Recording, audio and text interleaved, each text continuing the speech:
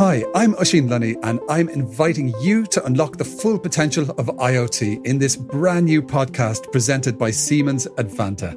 Every episode will deliver a 360-degree view of the latest IoT trends, explore practical ways to approach unique journeys, and most important of all, reveal the possibilities and potential beyond the buzzword that is IoT. I'm very happy to have two brilliant C-level experts from Siemens with me today.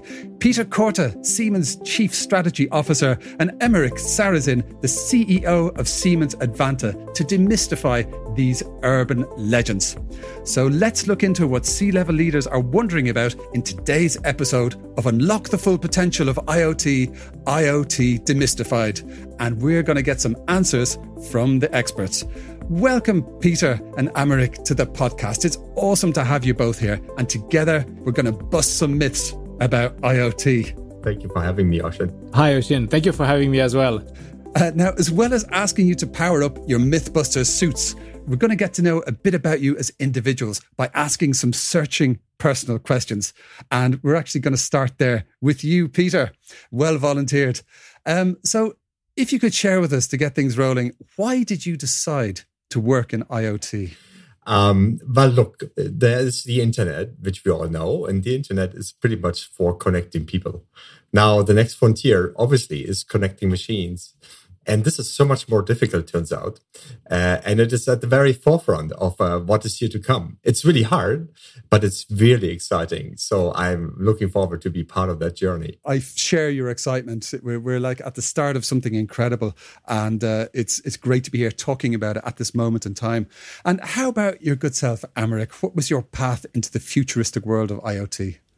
IoT, for me, it's an amazing place, an amazing domain that actually combined both the newest digital technology with the real world. And I have to say, for me, this is really the sweet spot. This is applying the top knowledge development that we have to real thing and to make an impact on society, helping changing for the better. So for me, this is really, really the nice place to be. Wonderful to know a bit about your motivations to be in the space. And are you ready to bust some myths? Got your Mythbuster suits on? Okay, let's go. Myth number one. You need to have the perfect, most detailed plan ever to implement IoT. You need everything mapped out and nailed down. And oh my goodness, everything needs to be planned before you can do anything. What would you say to that, Emeric? Actually, the perfect plan doesn't exist anymore. And not because we cannot. I mean, we used to make perfect plans and we still have the capability to do that. But the industry and the way society is changing is completely different. Let me give you a quick example. It took 75 years to get 100 million people using the phone, the telephone, Wow. At the time, 75 years. In 2006, to have the same 100 million people playing to Pokemon Go, it took 1 month. So 75 years to use a telephone, 1 month to use Pokemon Go for the same number of people. This is just to give an idea how chaotic and how change and speed of change is strong out there, yeah? And so this means that we need to have an approach that starting and go with small step, having agile, and to be able to build a business on top of that chaos. I see a lot of people telling me, outside it's a mess, this is so chaotic, but don't worry, it's going to come back to where it was before. It will not. What's going to happen is going to be actually to be even more and more chaotic. And we need to learn, we need to upskill ourselves to be able to deal with that chaos and build sustainable business, build sustainable society on top of that chaos and that change. Yeah, absolutely. Sustainable society are two words I'm very, very fond of. And I think the imperatives for adopting IoT to deliver this are huge. So same question to your good self, Peter. Do you need the perfect plan with everything nailed down forever to get started with IoT? Yeah, no, I'm grateful for the question because that's where many organizations, that's the trap they fall into.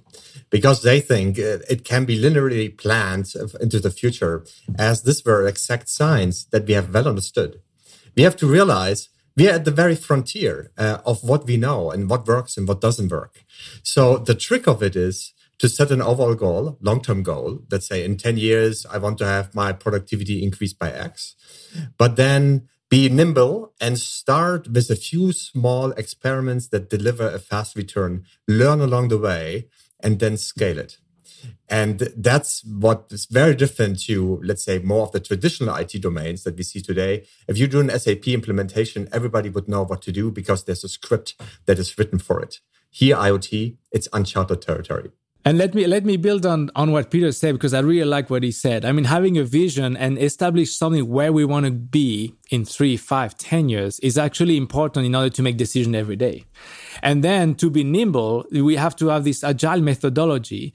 And people really are confused because they think agile meaning we do whatever we want. The agile is actually very process oriented. It's just that the time that we have to the next decision is very short. So you can pivot very often. And this is very important into still having this North Star horizon in the back of our head and still being able to pivot and to be nimble to get there. Yeah, very good point. I mean, an example I love to look at is that of Amazon. You know, they started out selling books, but now they are a disruption machine that transforms every industry they look at. They didn't maybe have this in mind when they started all those years ago. Like you say, they evolved using agile methodology and really grew with the market and the opportunity. So yeah, fantastic answer. Thank you. Okay, back to the personal question time. I'd like to come over to you, Peter. Where do you see and where do you use the potential of IoT in your everyday life? Yeah, that's a great question because it's not that often, to be honest. It is used. I mean, I got a lawn robot that is mowing the lawn, which is great. So I could stop it and start it now, or I could start the microwave in my oven and prepare the dinner for my kids or lunch. But the thing is, it's very basic today. And the potential of really connecting things with each other is not there yet. So the whole Internet of Things is like, it's really exponential. At the very beginning, it's very small. But once you start to create those connections between the very various elements that you could connect, it really will take off. For example, if my car were to communicate with my oven, that if I am 10 kilometers away, it should start the microwave. So by the time I walk in, the pizza is done, right? It's not there yet, but this is what could happen. Nice. I like the Internet of Pizzas. Take my money. Absolutely. Sign me up. So, Emeric, where do you use the potential of IoT in your everyday life? I mean, like Peter, to be honest, there's a little bit in the house, of course. So for me, It was more the thermostat. So I used to live in Florida. It was very warm, obviously. And the thermostat actually with AI learned, depending if I was in the room or not, learn after time how much when it should start, and when it should stop cooling down. So that was actually interesting. And then you optimize your consumption of electricity. What I do mostly now, actually, I have an electric car and I use IoT a lot to plan my trip. I mean, it's a different way of driving, yeah. In the city, of course, no problem. But this is also a long trip car. And so when we're with the family, we actually to plan that. And we plan that through the connection of my cell phone to my car, to the next charging station. And all that ecosystem connected together actually allow me to drive for 1,000 kilometers. So this is really how it impacts me right now. That is fantastic. That is a really concrete use of IoT. It's interesting. You know, IoT can seem quite abstract at times, but actually it's already here. Lots of people are using it for many different purposes. So time to bust another IoT myth. Get the Mythbuster suits powered up because this is a good one. What do you think about this, Peter? Digital transformation is the decision of a lifetime and costs a fortune. True or false? False. It certainly should not cost a fortune because it should create benefits of a fortune. It should make fortunes. However, you are absolutely right. And Oisin, you said something very interesting at the very beginning. You said digitization. And when I think about this, there's 3 levels. There's the level of digitization, there's the level of digitalization, and there's the level of digital transformation. So let's start with the first one. Digitization means you turn something analog into something digital, right? Let's say a drawing that you was on paper, now you have it electronic. That's good. And now you got the asset somewhere on a computer and maybe it's parametric and that's good. But really, there's no value coming out of it. The second one is With digitalization, now you create some insights out of those drawings, for example. You can connect it to other data that you then can optimize. And you can start to optimize and digitalize processes, business processes because of it. For example, this drawing could be routed through different workflows and engineers across the world, and they could make their annotations, changes, collaborate, and then finalize the whole thing. Now, finally, however, is the digital transformation. And digital transformation at the very end is changing the business model and having this very different culture of how we do things. And here, for example, today it's very linear. You create, for example, the drawing and then you send it over to the owner potentially. But why not change the business model such that you would say, well, the owner is also co-designing it, and you only pay on based on what you like or what you don't like, or whether things have turned out the way you had designed that in the first place. So this is really important to understand. And when we talk about this myth, it costs a fortune. You're right in that this first step of digitization, meaning really turning analog assets into the digital ones, this is where usually we have all the feeling of, wow, when do I finally going to see the benefit? But the true benefit's going to happen this digitalization and then finally really in the digital transformation phase. Nice. I like the pivot there. It doesn't cost a fortune, it makes a fortune. Emeric, what do you think about this myth that it costs a fortune and it's just the biggest decision you ever have to make? And it's, oh my God, how can you even start to go there? How do you deal with busting that myth? Actually, I'm going to build on what Peter just said, because we know that one of the 5 big pillars that is difficult for executive to implement is the ROI. Uh-huh. The way we calculate ROI, what money we're going to get back, it's very difficult. We actually, when we look at projects, we see almost half of them where the ROI come from consequences that were not planned at the beginning. Yeah. And this is very interesting because once you have that in place, and exactly what Peter said, when we have the platform in place, when your digitalization is in place, how do you use that? Is actually you continue to innovate, and it's some idea you didn't have that from the beginning. Yeah. So, and this is very important because it is by small step, and it's a big link to the question, the myth we had just before. Yeah. You need to start something somewhere, and you need to make sure that you do a point of a POC. Yeah. And you're like, okay, this is a proof of concept. Fine. We see a lot of executives, funny enough, that are okay to pay for a proof of concept. It's a smaller investment. Mm-hmm. But we see a lot of people that feel, I'm okay if it fails. But also a lot of people saying, I don't know what to do if it succeeds.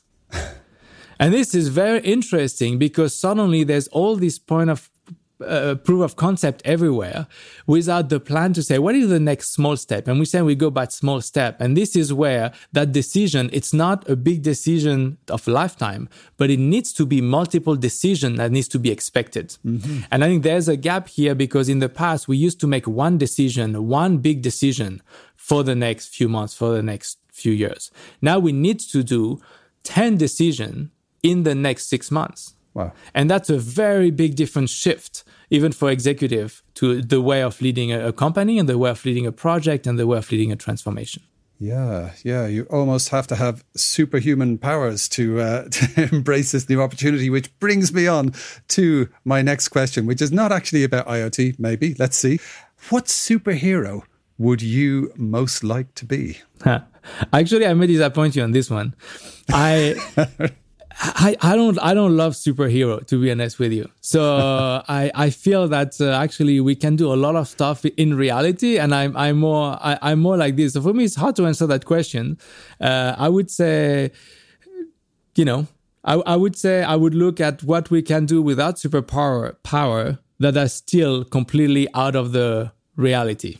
This is what I would strive for. Nice. By the way, this is a little bit of a good answer because I'm not either a very super fan in my youth, so I don't have a lot of references there. So that's an easy answer for me as well.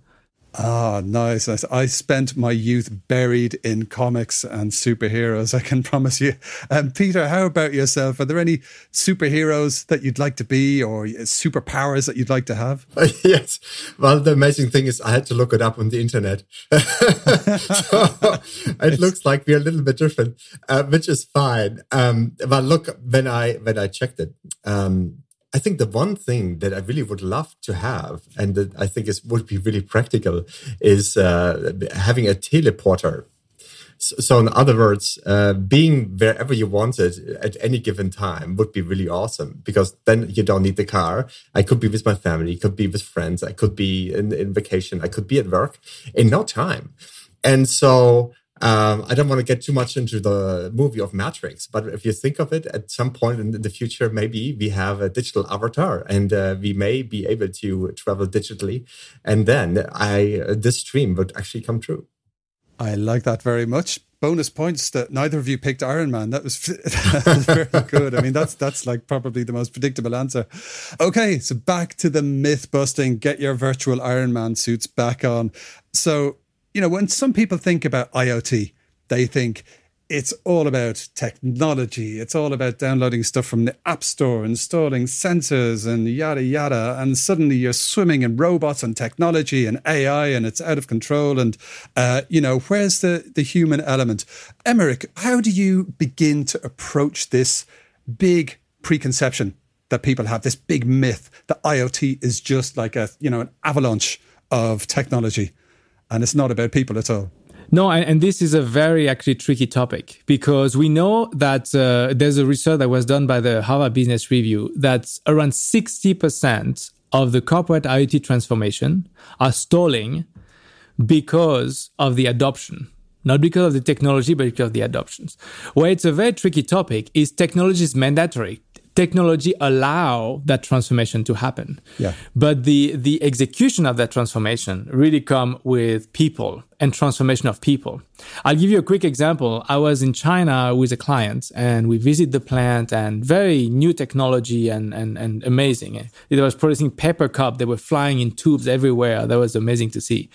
And then we go in the meeting, and then the CEO speaks about the digital, what they have done and everything. And then the head of HR to jump in and say, we cannot get the results because the people don't want to use that technology. And there was an amazing technology where the salespeople could send right away to the plant the order, and then through an AI algorithm, it would decide to what line of production that order should be done. Wow. The foreman, so the head of the plant, the head of the floor, would not use and scan this because he was saying that his knowledge was actually better to choose what line should be done. Yeah. And this is a very good example. And I talked to one of the head of our plant at Siemens, our most modern plant. And he was saying every chance that come, the first thing we do, it's not install the technology. It's meet with the people that will be affected, or to meet with the people that will help that transformation and understand what's in there for them. It could be for them personally, for their job. It could be for their team. It could be for their company. But this has to be very transparent, and how we accompany people around that transformation is the key to actually, at the end, implement and have the bottom line. So I think this is something that is extremely important, and we usually still now take that transformation of people. We'll do a training at the end. We'll do a training at the end on the technology.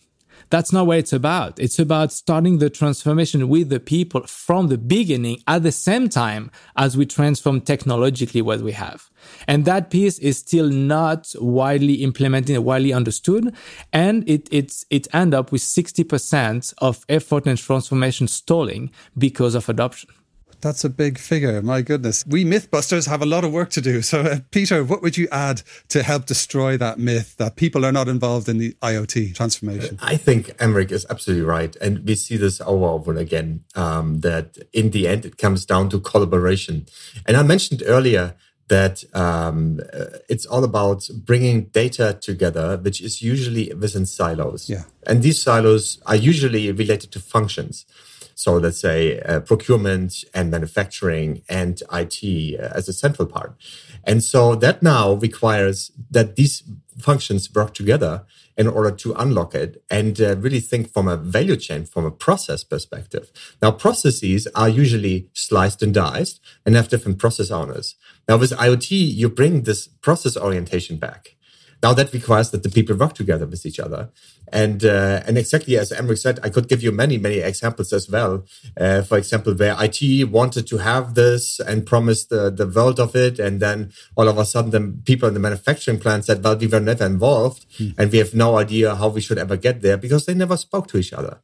And so we have to recognize when you do these projects, the IT projects, this is as much of a transformation of the people, the way they work, and that this is truly a cross-functional effort. Yeah. And you have to treat it as a change management project as well, where you get the key stakeholders involved from the very beginning, not just IT. It's not an IT project. It's a business project where you take the business owners, they define the process, and then they, in particular, have to define the goal where they want to be. Very good point. Very good. Culture does eat strategy for breakfast, as they say. And this is one of the most important myths to bust, I think. The Internet of Things is all about people. And Siemens Advanta is all about putting people at the centre of IoT transformation. Now, I'm afraid this is all we have time for on this episode, but I feel there are a few more myths to bust, so our wonderful guests may well be getting a return invitation to join us again on the Siemens Advanta podcast. Thank you so much, Peter and Emeric, for joining us today to bust some myths, share some personal secrets, and help us unlock the full potential of IoT. I hope you will come back soon. Listeners, if you enjoyed the podcast, please don't forget to subscribe using your favourite podcast app and check out the Siemens Advanta website to get a glimpse into some amazing IoT projects. Join us again in a few weeks when we'll have some more fun with some more great guests and bust some more myths of IoT. See you next time.